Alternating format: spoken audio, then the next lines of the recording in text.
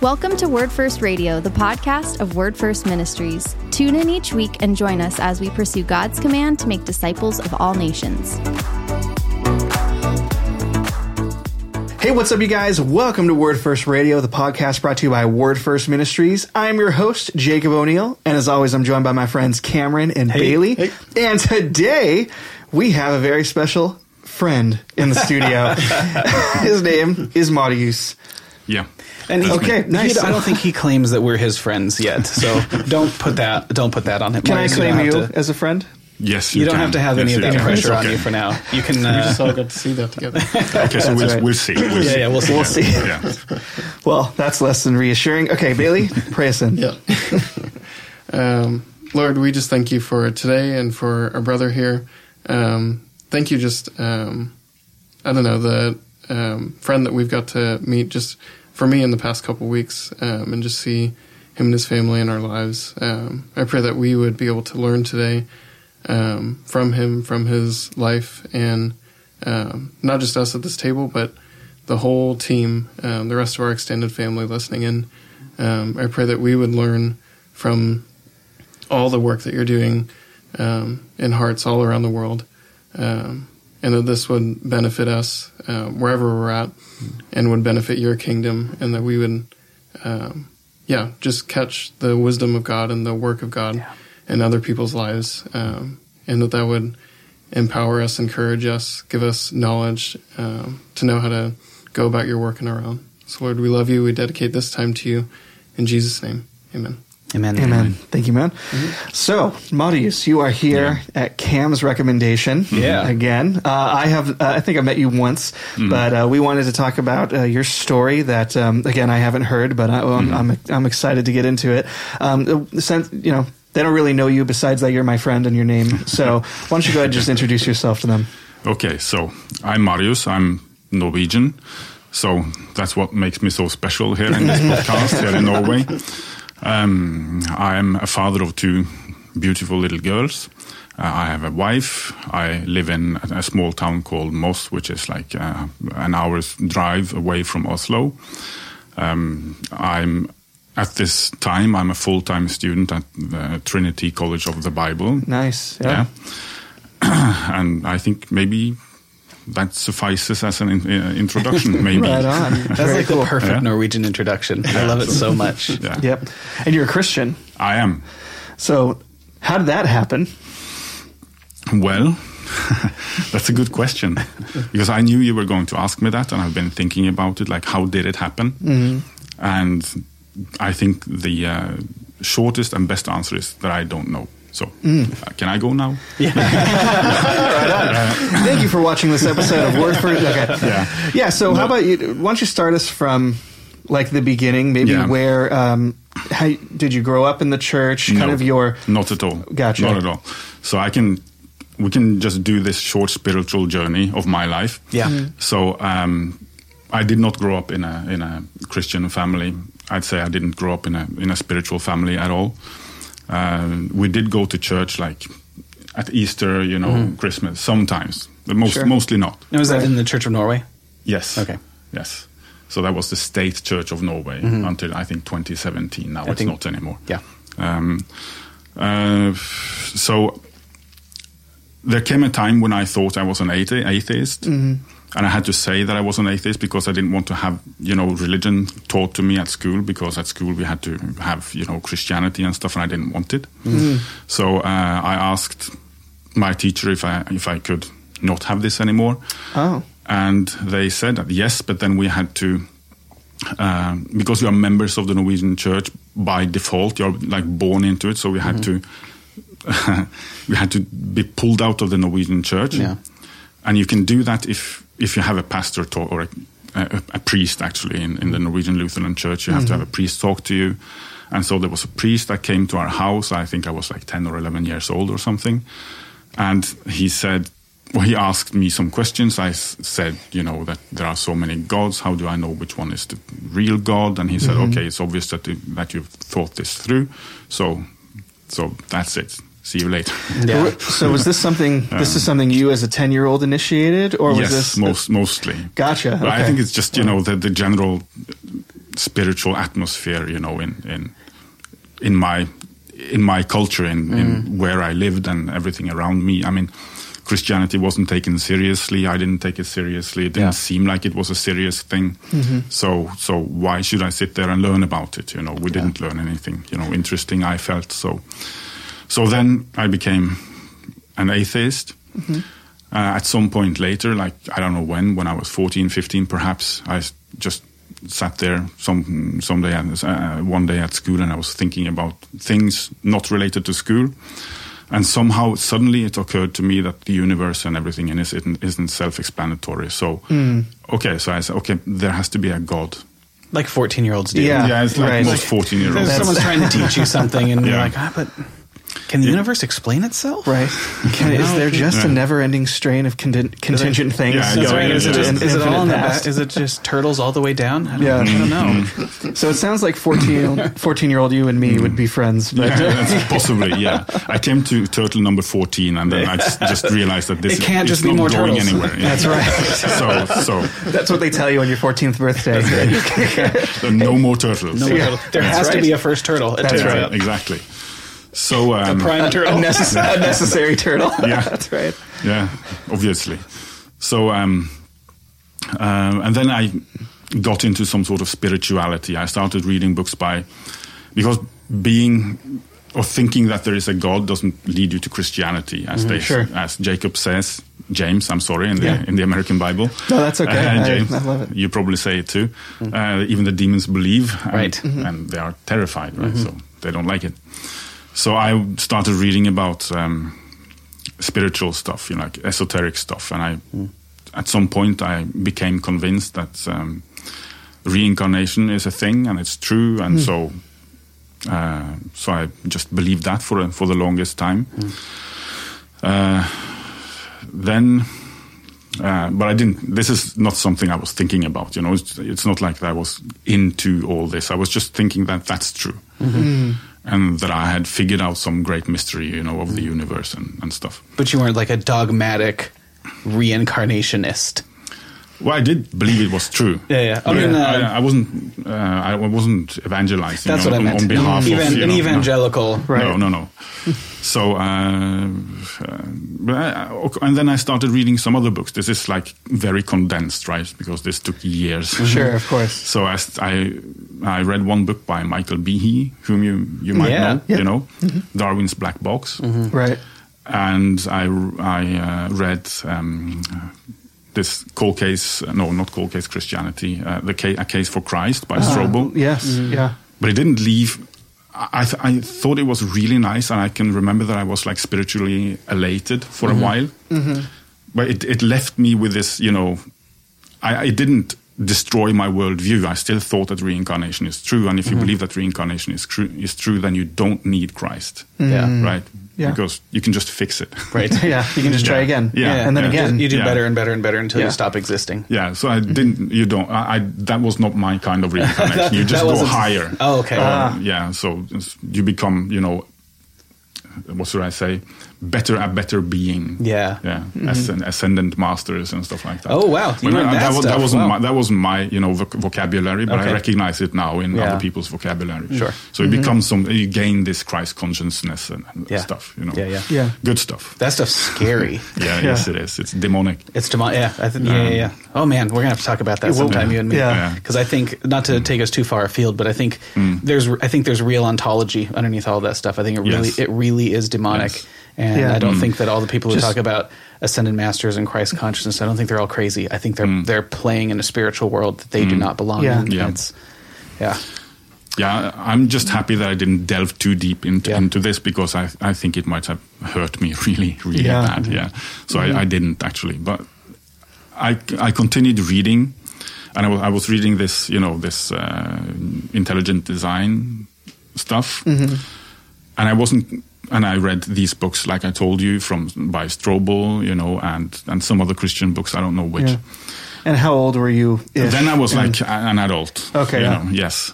But the problem is that, like I said, these Christian books, they didn't take away, or they didn't shake my worldview, my most basic worldview.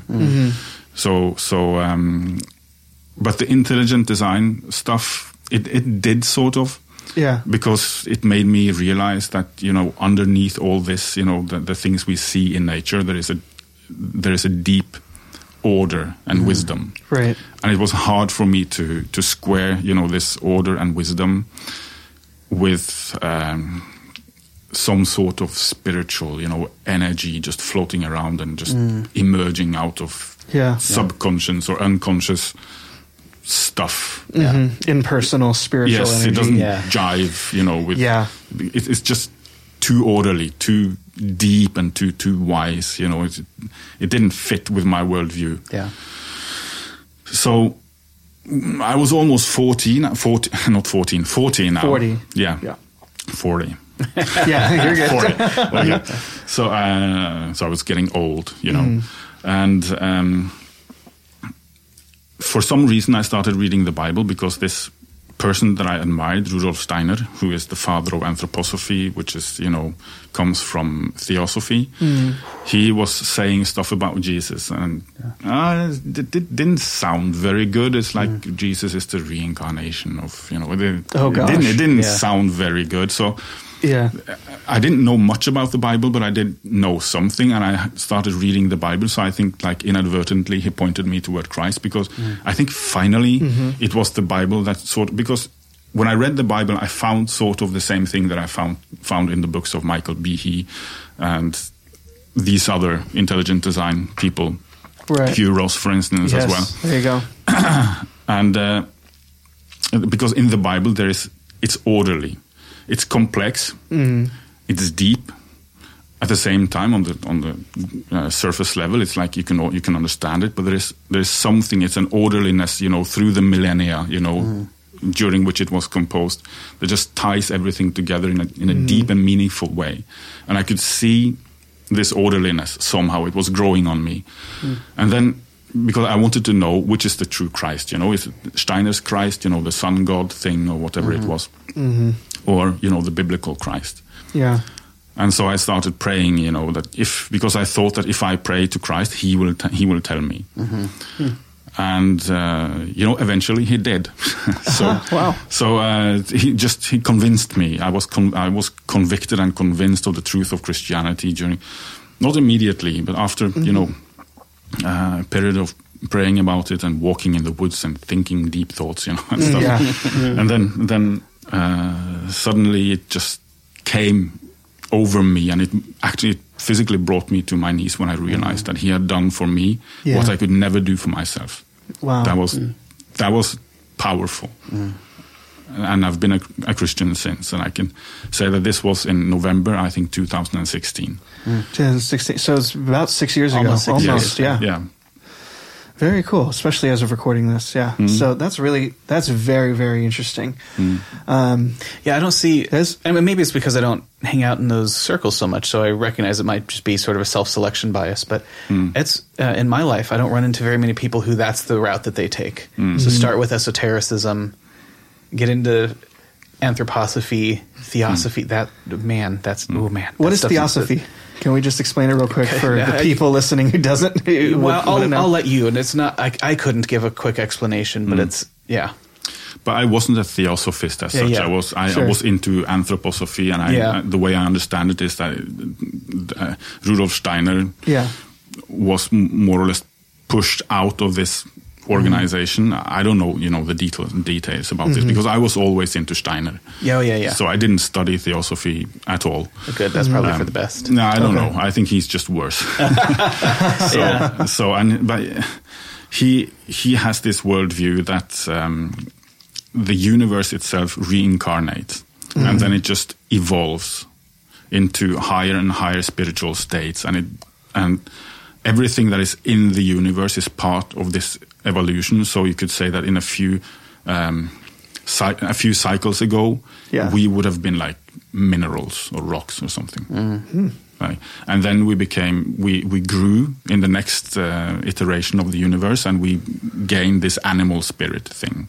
Yeah. And then we grew again, and now we are like humans, and it's very confusing, and it's very inconsistent. Yeah, actually, well, that's his perspective. No, he doesn't mind that it's inconsistent, I think. And always, if he's criticized, he writes this in every book. I've read many of his books, and I've thrown them all away. Oh, gosh. So I don't want it, because I think it's really demonic. It's so bad. Well, sounds like it. Yeah. So he always says that, okay, and if somebody doesn't understand it, it's basically because he's in spiritual darkness. He can't understand it. So I'm right and he's wrong. It's because he's an idiot and I'm right. really How convenient. Isn't that so really convenient? And it's self-proving, right? It's a self-licking ice cream cone. It proves itself. Yeah. So to the extent that other people don't agree or they have arguments, you don't even have to consider them. The fact that the harder you disagree or the more convinced you are that this is inconsistent or disagreeable or there's something wrong with it is proof of my position. Yes. Right. Yeah. And it's more virtuous, within that worldview. So the harder I believe the nonsense, right? Sorry. Well, I mean, we've already, called it demonic. That it's nonsense, So the harder I believe the nonsense, the more virtuous I am according to my own system. Yeah. So it's a self-licking, self-sprinkling, self-coning ice cream. Ice cream cone. There's some schools of Buddhism that are the same way, right? So they ask them, they spend time sort of pondering nonsense questions, right, and trying to release themselves from this expectation that they should be, that there's sense or logic or meaning or any of that. And so to the extent that they are able to become irrational, I guess irrational is the right word, but non-rational, right? So you say, actually, that's a contradiction. You can't believe both of those things at the same time in the same sense. They go, yeah, that's the goal. we have this self-imposed fiction, which is that there's logic and reason, and any of this stuff undergirds any of existence or creation. So to the extent that you can get rid of that, you're sort of throwing off the trappings and becoming more enlightened. And that's where you get some of the, like, what's the sound of one hand clapping, right? Yeah. And you spend time pondering that until you realize that meaninglessness is the meaning, right? And then the highest form of existence is non-existence, right? And man, it's just Satan just has endless, very clever lies to just talk to any person, right? So if there are people who call them hardcore rationalists, he's got a lie for them. You can't believe in God. That makes you a stupid, backwards, Bronze Age person. I saw some people just the other day. It was some stupid meme that some group published, and the point of the meme, I can't remember the words, but the point of it was Jesus was a work of fiction. And I went to the comment section. I should not have gone to the comment section. I went to the comment section, and there were a couple of hundred comments that were very self-congratulatory. And it was something like, the consistent theme was that there is no evidence whatsoever that Jesus ever existed. And we're the smartest people in the world and everyone else is fooled. And I was like, man, what a perfect lie, because that's just false. That there's so the fact of Jesus' existence is more established. The fact of Jesus' resurrection is more established than, say, the murder of Julius Caesar. So it's true. We have more and better evidence about Jesus being alive after being dead than we do about the assassination of Caesar.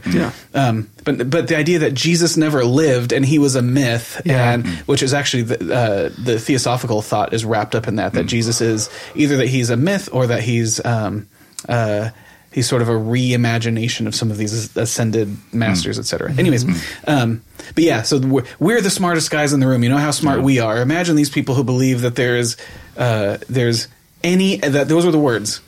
There's no evidence whatsoever that Jesus ever existed. I'm like, man, and what they have is not that that's true at all, right? That's completely nonsensical. There's not. That's just nonsense. Yeah, it's obvious. And it's bad. I think it's worse than flat Earth. Like, it's as bad as it gets. That's what I was about to say. I think you're being too generous, but I think it's as bad as it gets. Yeah, but it's nonsense. The thing that tempts them in is they get to feel like they're part of the smart group. Maybe. I guess I probably shouldn't speculate too much on their motives, but what that view has going for it is not the balance of the evidence. What that view has going for it is social rewards, right, and belonging to the right team, right, the team that says the things about you that you want to be said about you. Yeah, and Satan has one of those for every person and every sort of social desire that we have. There's like this perfectly tailored lie that you can snuggle up in like a warm blanket and reject the world while feeling more and more secure in secure in your own sinful, satanic, demonic truth, position, whatever. There's a book I'm reading right now that's so relevant to everything you just talked about. There's a book I'm reading called The Rise and Triumph of the Modern Self by a guy named Carl Trueman. So he wrote this book last year. I'm like a third of the way through it. It's really, really good. So he's trying to break down, like, how did we get to where we are today, where people where we have cancel culture, wokeness, these issues on sexuality and gender, and you know, how do we get to where we are today? Yeah. And one of the things he talks about is this isn't a term he uses, but I call it like the currency of affirmation. Yeah. That affirmation is the new currency. So if I identify a certain way, it could be anything. It could be like if I believe Jesus wasn't real, and that's what I believe, and that's like, well, I figured it out, and that's my truth, and you know, you may have your truth, but that's okay.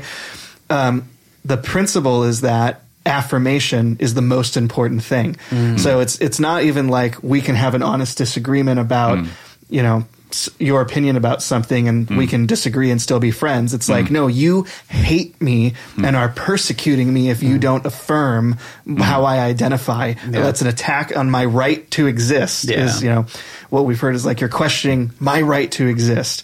And denying my right to exist. Denying your right to exist. I'm not sure that thing you're saying is true. Exactly. You're denying my right to exist. Right. Yeah. And so what that's tied into, like, when people believe like nonsense things. So when people like want to get together in their own like flat earth club, right? That's not it's just not. You don't. You guys don't think the earth is flat. You don't. What it is people getting together, affirming each other, and they silo up, and they're like, this is my community, and we are teaming up against the oppressors. So I think that's one of the things. Now I'm gonna put on my old man hat. Please. So actually, I'll put on my I'm not an old man hat first, and then I'll put on my old hat. But so I think there are significant benefits to various forms of social media. I think that it has enabled some very, very good things that have never been possible before, and it's amazing.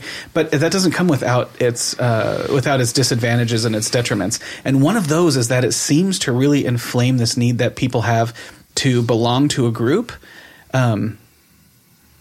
And so you watch like fights and debates online, and you see how often they just don't make sense. And it's actually, I think it's the same phenomenon as why people are so sort of politically uproarious. And so what we do is we prove our allegiance to the group. So people arguing like more and more sternly, like with more and more offensive language and more certain language, that Jesus never existed. Yeah, I don't know. Jesus might have been. So you see in this comments thread, right? Jesus probably didn't even exist. The next guy goes, imagine that idiot who thinks Jesus probably didn't exist. And then you get, you know, it takes a couple generations, and you get to the guy going, oh yeah? Well, there's not a single shred of any evidence whatsoever that Jesus existed. And all that is, I'm going to say that. If I'm wrong, I would say that. Can correct. Say it. All that. Okay, he doesn't even know what it is. All I think it is Jacob online. No, all that is it's social posturing. It is. What we're saying is, I'm one of the group the hardest, right, guys? It has nothing to do with the evidence or truth or substance. Like, So it's no. This for some reason, this is the tribe that I want to be a well respected member of. And what's really interesting is the dumber the thing you say, the more faith you're showing, or the more the greater degree of allegiance you're showing to that group. So one person who says something, saying something like, well, Jesus, I don't think he was God, but he probably existed. That's completely unreasonable, right? Of course he did. Oh gosh, of course Jesus existed. That's beyond contestation. So even that is unreasonable. But even that as the most reasonable position, and you get a few yards down that path, and there's no evidence whatsoever for the existence of Jesus. Like, that's all of that, of course, is nonsense. It's obviously false. But whoever can say the dumbest thing gets sort of the highest social reward. And I think social media, it does a couple of things. One is it makes it really easy to do that. Like, I don't have to call Marius up and go, you know what, Marius? And we have a private conversation about how certain I am that Jesus didn't exist. Because that earns me points with nobody except maybe Marius. I know it doesn't in real life, but if we're in the Jesus doesn't exist club, like, we can talk to each other only so much, and that doesn't get us any status in the group. Now we can do it in a semi-public way. And it also reduces, like, people having actual arguments and conflict with one another. You know what I mean? Like in real life, notice how much more polite people are to each other in real life because they're worried about taking a punch to the teeth than they are online, where you can have big, strong muscles behind your keyboard armor and never worry that there's going to be.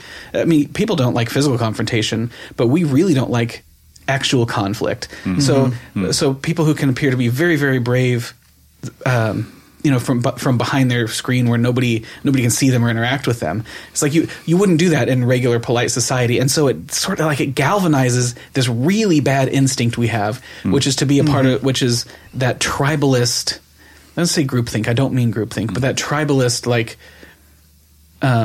true believer thing. Yeah. The thing is, I think that one of the big issues is that we make believe, we pretend that we are not in a honor and shame society anymore. Oh yeah. Yeah. I like that. And so since we pretend that we are not a part of such a society, we don't know how to work with honor and shame. Because the thing is, all of this, I think, comes back to the fact that what society honors, that thing it also promotes. Like we will see more of the things that society honors. Yeah. And what is shameful, that's the sort of thing that we'll see less of. So I think many of the things that we've been talking about here now are, things that come back to the honor-shame thing. And if we don't know how to handle these issues, if we pretend that we are not actually doing the honor-shame thing, then we aren't able to maneuver, we aren't able to recognize what's going on. We aren't able to recognize that you are actually honoring or shaming me right now, and that I'm part of this group and all of these dynamics that we don't want to have in our society because we are so enlightened. Like we want to put them to the side. And so I think there's this girl. She is a former astronomer, and she was talking about how in her testimony how she could tell her friends that she was actually a reincarnation of of an alien being from a different planet, and people would affirm her and say, "Oh, that's great." And now she's a Christian, and they tell her that she's crazy. Yeah. Wow. So. The problem isn't. I think the problem isn't intellectual because reason. We're talking about what's reasonable and what's not. Reason, I think, is very often the thing that we backfill our convictions with. I think you're right. Yeah, I think that's right. So, and our conviction, our innermost being, the heart, is the thing we use. It's the thing we see with. No, it's not. It's not so much our eyes. We are not evaluating the evidence so much that we are sort of seeking affirmation for the things that we already believe. And I think you may not be entirely correct when you say that people don't believe these things. I think they do because it's all wrapped up in their worldview, in their system of thought. And I think really you can believe that the earth is flat. You can convince yourself and you can, but I think it's highly unreasonable not to believe in God. I think it's almost insane. Yeah. No. Yeah. I think you're right. Yeah. Because you have to think that something here is self-explanatory, that there is no ultimate cause of all the things around us. You have to think that the universe just popped into existence. At best, that there is some sort of a unconscious thing at the bottom that created all this order, but has no idea that it did so, from which emanates certain ideas and stuff, but it's unconscious. Right. It has no consciousness. Right. So it's like I have to, or if I'm solipsistic, I think that I'm the only thing in existence. I have to think that I am self-explanatory. It's nonsense. Yeah. So I think not believing in God is almost insane. Yeah. it's just that we are in this, cultural bubble that people think that the rational thing is using only our eyes and stuff and seeing nature around us. And we talked a little bit about that when I was when you and I visited last. But so I am an extreme lover of scientists. My wife was a science teacher, at least was before he came to know us. I mean, still is in her heart and spirit. And awesome. So usually this is what people say before they start talking about how science is stupid. I don't think science is stupid. I think it's wonderful.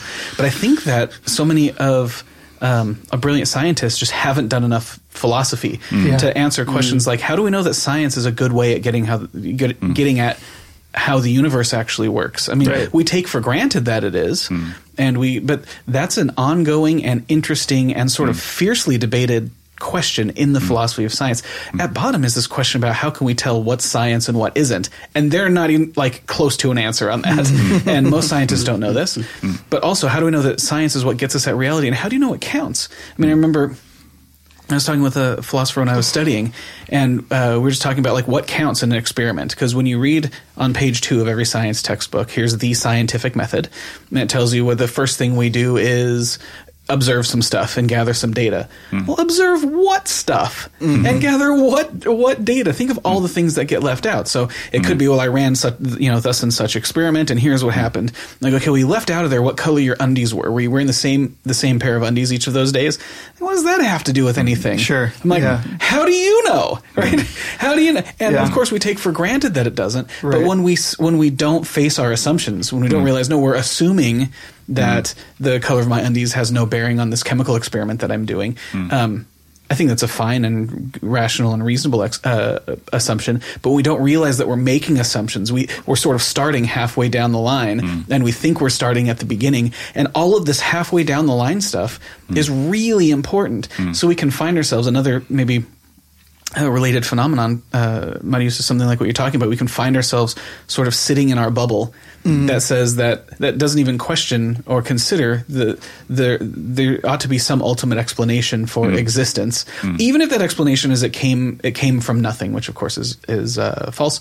But we don't even stand there. We just nope. The rational and reasonable thing to believe is whatever, or not even that. I think probably it's just old-fashioned Bronze Age people believe in this God stuff. We've moved past that. And is that? I don't want to sound like I'm leading you, because I don't mean to, but maybe in your own words, could you describe sort of the religious conviction or spiritual conviction of Ulla Nordman? Yeah, I don't know. It seems to me that mostly Norwegians are in a state of, first of all, biblical illiteracy. It would be really interesting to go out into the streets someday and just ask them, what do you know about the Bible? I think it would be very little for most people. And I think they are sort of living in this like in a, what do you call it? A cognitive dissonance. Yes. There's a state of just believing contradictory things, but never facing up to their assumptions and their conclusions and stuff. So they are I think they are spiritually very passive. Sometimes I even think that we are in a state now that God has basically just given us over to our passions. That we are so hardened that we aren't even willing to ask questions. We are willing to listen to you, like this girl talked about, that we're willing to listen to stuff about stones and energies and angels and all that stuff. But we aren't willing to ask, okay, so given all this, let's say that stones do have some healing energy. Why not? Maybe some stones do have some, particular, resonance with the universe and so on. But it didn't come from nowhere anyway. Right. You need to go past the stones. You even have to go past the angels. The angels didn't create the universe.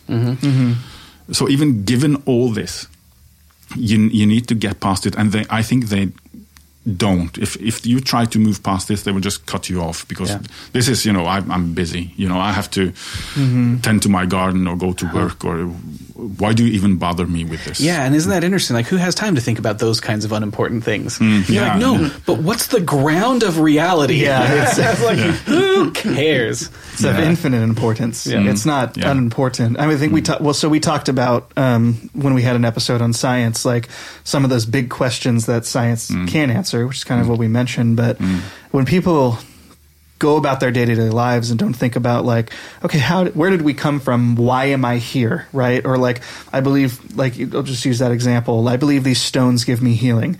Why? Where did that come from? You know what I mean? And those aren't unimportant questions, and the reason we gave as to why they're not unimportant is because the answer to those questions changes how you water your garden or go live your life. And like, why am I wasting my time pushing a rock up the hill or whistling while I work? Why whistle while I work? I'm just going to keep working. If life is suffering and just monotonous and just if life is suffering, what's the point of it all? Yeah. I think that's where we need to read more of the existentialists. So I think the existentialists, they get that thing right. They're like, okay, it's all absurd. So existence is suffering and absurdity. And now what? Yeah. If I know tomorrow is going to be absurd and I know that I'm going to suffer more tomorrow, then how do I live? And so far the best answer is just, let's pretend like it has a meaning. You can kill yourself or you can pretend. We can kill ourselves or we can act like life has a meaning. Decide not to live any longer because, you're going to, so why would I wouldn't subject somebody else to suffering tomorrow, right? So why would I subject myself to suffering tomorrow? Or we can do kind of like Camus says, right, in the myth of Sisyphus. We push the rock up the hill and we, like you said, Jacob, we whistle while we work. Yeah. And we make it the most fun, stupid job we ever could. It's like Tom Sawyer. Remember this Tom Sawyer whitewashing his fence? He didn't want to do the job on his own. And so he's painting his fence white and he pretends it's the most fun he's ever had so that persuades his friends. It inspires them to come have fun with him. And he gets them to paint his fence. Yeah. And so do we want to live life like that where we think that this is the funnest thing and really what we're doing is living in absurdity and sort of the absurdity of existence and what Sartre called, he said that hell is other people. Right? They live in the hell of the existence of other people, which is, read it, it's deep. I don't want to talk about it too much, but hell is other people because the existence of other people in our relationship is what creates our reality. But even that isn't ultimately self-explanatory. So we find ourselves, with healing stones, again, halfway down the road. It's like, okay, well, what's underneath like you said, Marius, the stones or the angels or the life force or the ascended master or the whatever it is. And it's interesting to me that maybe it's not that interesting. It's curious to me.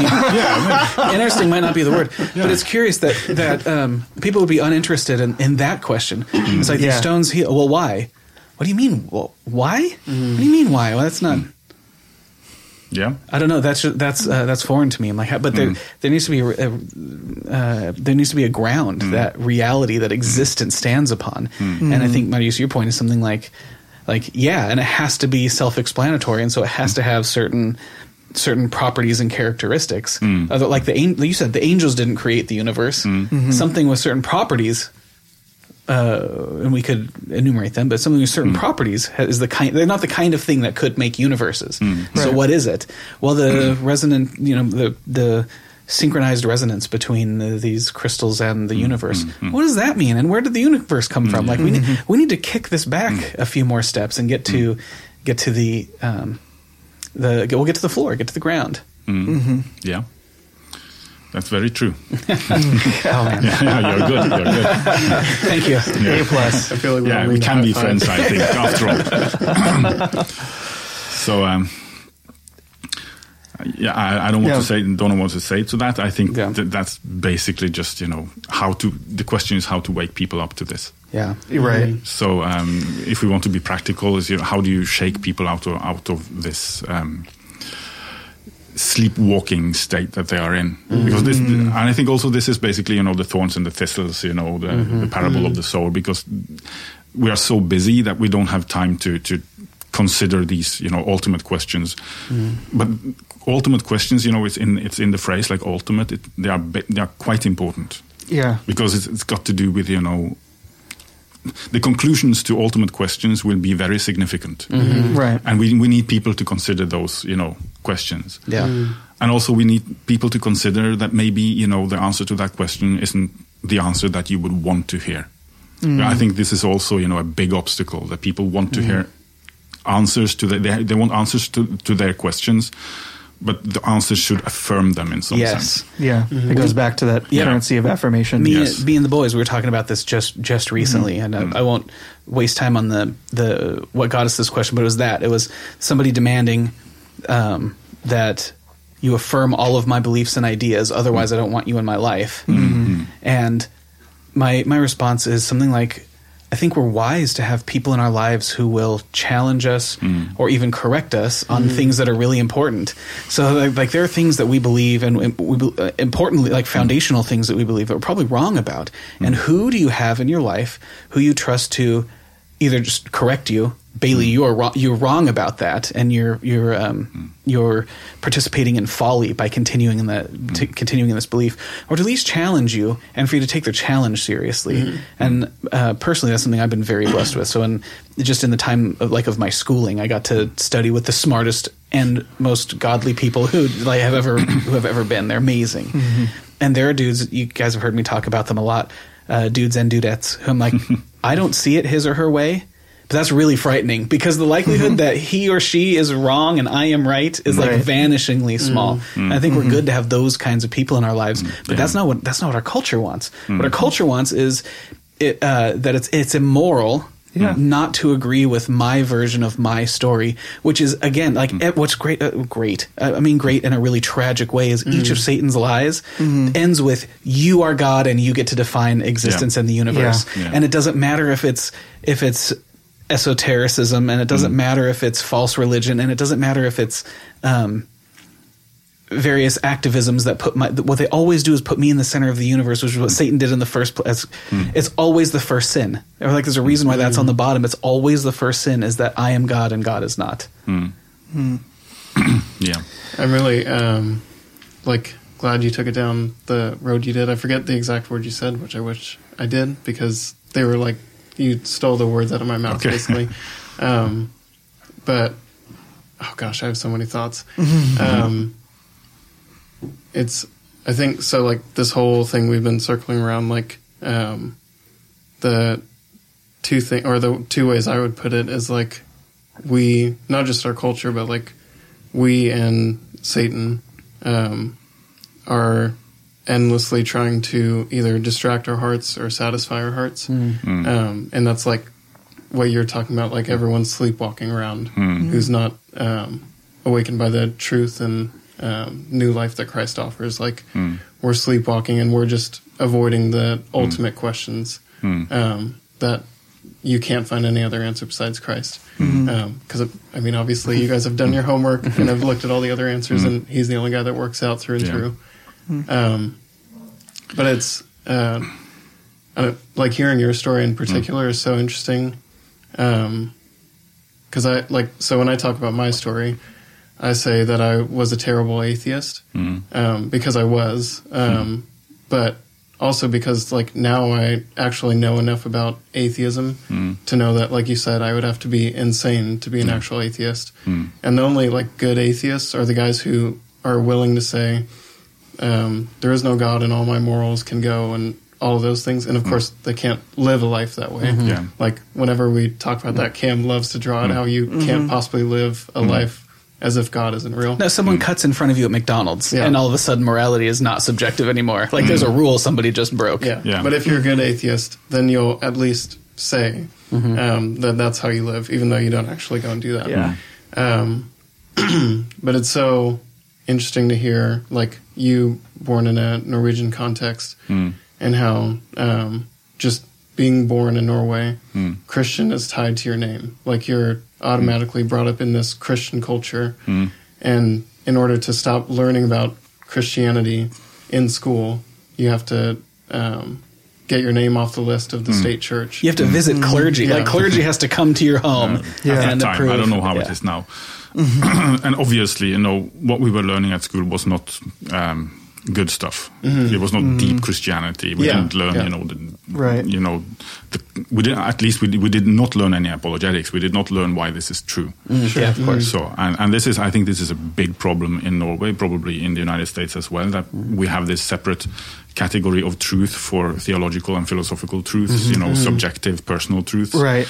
And so this is why you can't impose your truth on me, because it's your truth. This has been talked about forever now. But I think that the church in Norway has really imbibed this, and so we have this. You have heard about this, right? That the Bible is infallible in all. It touches on all the theological, in all it intends to teach, but also only in the theological questions. Right. So it might be in error when it comes to practical issues, like for instance, when was Quirinius the governor of Syria, for instance? Sure. So that's not important because it doesn't change our theology in any way. Right. So the Bible could be in error there. I know conservative Christians who would affirm this. As I say conservative because, I wouldn't affirm this. Yeah. Because I don't know how to draw the line, between, the practical stuff and the theological stuff and so on. Yeah. Also, I don't find that the Bible is a treatise on theology. It's just like telling us what happened and how to live in community with each other and stuff. There is a little bit of theology, but I think this is not its main focus. Right. So it wasn't written like a systematic theology textbook. Not at all. These were people writing... Otherwise we wouldn't need those, right? Exactly. These were people writing letters and poems and songs and history books. Like, they weren't thinking I better define the incarnation here. Like, exactly. So how do you draw the line? You say that, okay, it's infallible, it cannot be an error. But when it's talking about, the hands and feet of God, or the face of God, or the feathers of God. So, but when they talk about things in history, practical things, then it might be an error. It's a little bit, okay. Well, so here's what we'll say, because definitely conservatives would shake hearing you say that. So we'll clarify. There is a historic, the historic view of inerrancy and infallibility has always left room for like slight discrepancies here or there. So was this certain king 22 or 20 years old? Like it says in Chronicles he was 20, or it says in Samuel he was 22, or I think it's Kings he was 22. It depends on how you count as well, right? Because the different systems count, So you can affirm inerrancy and infallibility while still leaving room for like slight discrepancies. That is a conservative position. And so we're clear. So inerrancy is sort of the highest view of the correctness and authority of Scripture. And you go read the Chicago Statement if you want to, and Norm Geisler is kind of the bulldog for inerrancy, God rest his soul. But without reproducing the Chicago Statement, inerrancy is something like the Bible is true in everything that it teaches and everything that it touches. It is without error. In the original manuscripts, which we they call them the autographs, like the thing that Paul sat down and wrote. We don't have that, obviously. But that would be perfect, plenary inspired, without error in any sense. That's right. But that doesn't mean that everything that you read is wooden, or that there's no room for. Of course, I'm silly. We have to explain it, but of course, there's room for flourish and art and poetry. So expressions, figures of speech. So when David or Solomon talks about the hands and feet or face or feathers or wings of God, they're not like giving you a physical description of God. They're helping us to understand something that otherwise is ineffable. But then a lesser, so that's the inerrancy standard, full inerrancy. There's a lesser view, which is infallibility, which became popular later, sort of late 20th century, and sort of around Fuller Seminary, which is still considered one of the conservative seminaries, but they've, so infallibility is a standard that says something like the Bible contains no error in everything it teaches, but not in everything that it touches, which is what Marius was explaining. So something like, maybe they're historical details, maybe whether one angel or three angels, or when was Quirinius whatever, or that, and that lens is how we interpret certain things. So when did Cyrus happen? So then when was Daniel written, etc. So it's a view that's still, it's interesting because you made this point, Marius, is like it's still sort of on the spectrum, is on the conservative side of the spectrum, but for many folks, including myself, it's like that's a step too far. Yeah, it's like, well, where do we draw the line, and how do you know? Well, we become the judge ourselves, and it opens up the door it opens up the opportunity for just, if there's a thing I don't like, we can do the thing you said. I can reject it for reasons of the heart, and then backfill that with some interesting and abstruse reasoning that it can justify it to me, and I can have that position and live a happy life. But I think theologically and philosophically, I think that door is closed. I think it's inerrancy, or God isn't who he said he is. Yeah. And maybe I'm wrong about that. So we at Word First would affirm inerrancy. Yes, we would. And now that we spent 4 minutes on that, you were saying... No, we were talking about the Norwegian church, and I think this view is one of the most conservative views you'll find in Norway. The second tier view. Infallibility. Yes. The one that you described earlier. And so it makes it really hard, I think, to be a proper conservative Christian in Norway, because you always have these. Because when you open this door, you open up for subjectivity. Yeah. You open up for doubts, and your confidence in the word can't be as high as when you affirm that it's really reliable and it does not teach error, and there is no error in the original manuscripts. Of course, there may be errors, in the later, manuscripts and copies. Yes, of course. But that's a totally different thing. But of course, just means that we have to do more research. Perhaps the manuscript I have here, maybe even something that I have in my Norwegian Bible might not be, exactly the same thing that you have in your English Bible, and so we have to figure out which one is the better translation and so on. But that's a totally different thing. Yeah. So because we think that in the original manuscript there was no error. Yeah. I think it's an issue of authority. Yes. So it's like, who are we basing our authority on? I see an unfortunate trend that kind of just like it convicts me. This trend of like people disparaging almost like deep study of the Bible and replacing it with like a deep study of like the other disciplines, science, philosophy for the faith. Yes. I think those things are awesome and great. And I personally, and I know all of us sitting here, have benefited greatly from the work of people specializing in philosophy and science and apologetics. But there's a like falling off the other side of the horse danger that I see of it's like, well, like you say that like this is what the Bible says, but I've got this philosophical commentary. He says this about the Bible. I'm like, okay, well, I would just encourage people who are really passionate about apologetics, like don't disparage or forsake a deep study of the Bible. Like for as many philosophy books as you read Bible study books, read your commentaries, figure out the Greek, like learn the context, like learn, like pore deeply over the Bible. Like don't replace that with these other things. Like I definitely would prioritize study of the Bible first and what God is trying to teach you, and then just supplement that with the other things. But it kind of seems like it's the opposite. It's like I read, this isn't Bill Craig's fault, but I read Bill Craig and the philosophical commentaries, and I read the Bible too. I get to the Bible eventually. It's like, no, it should be the other way around. No, I read my Bible, and then here's a book I'm reading for fun. But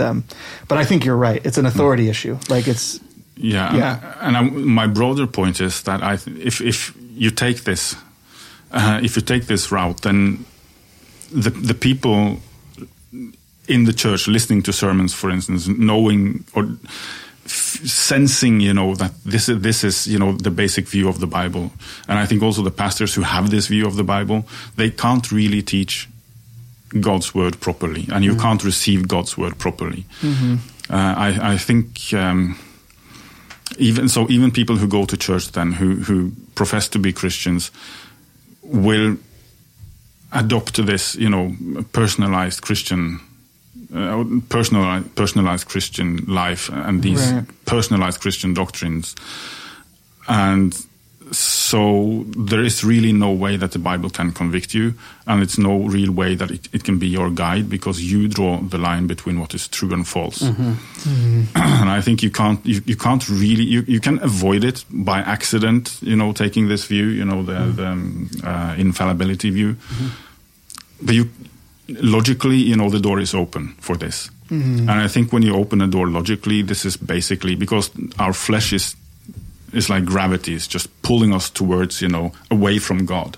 Yeah. So if you open the door for the flesh to do that, like legitimately, then the risk that this is the way the flesh is going to take you is much larger than if the door is just closed.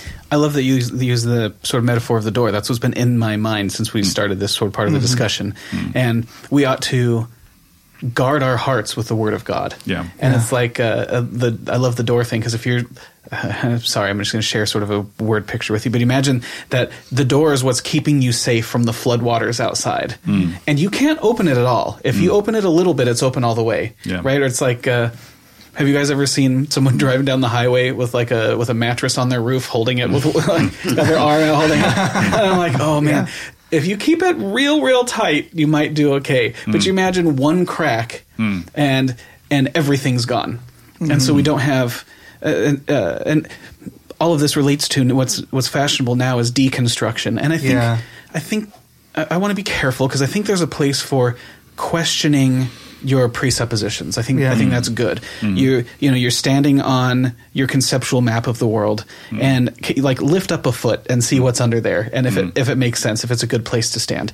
So I think there's value in that. But we have now a branch of people who call themselves Christians who what the group rewards is doubt. Right. So the less that you believe in historic Christianity, the less authority you give to the Word of God, the witness of the actual Holy Spirit as compared to my own feelings and narrative, etc. Like the more doubtful you are and the less authority you give to God and the things of God, then the more elevated your status within the group. As though doubt is not good for its own sake. Not for its own sake. Doubt is good because it helps us get at the truth. Doubt is good because it leads us towards security. Right. Doubt is good because it helps to solidify our worldview so that we can believe better things, make better decisions, and live more, closer to the image of God that we've destroyed in our sin.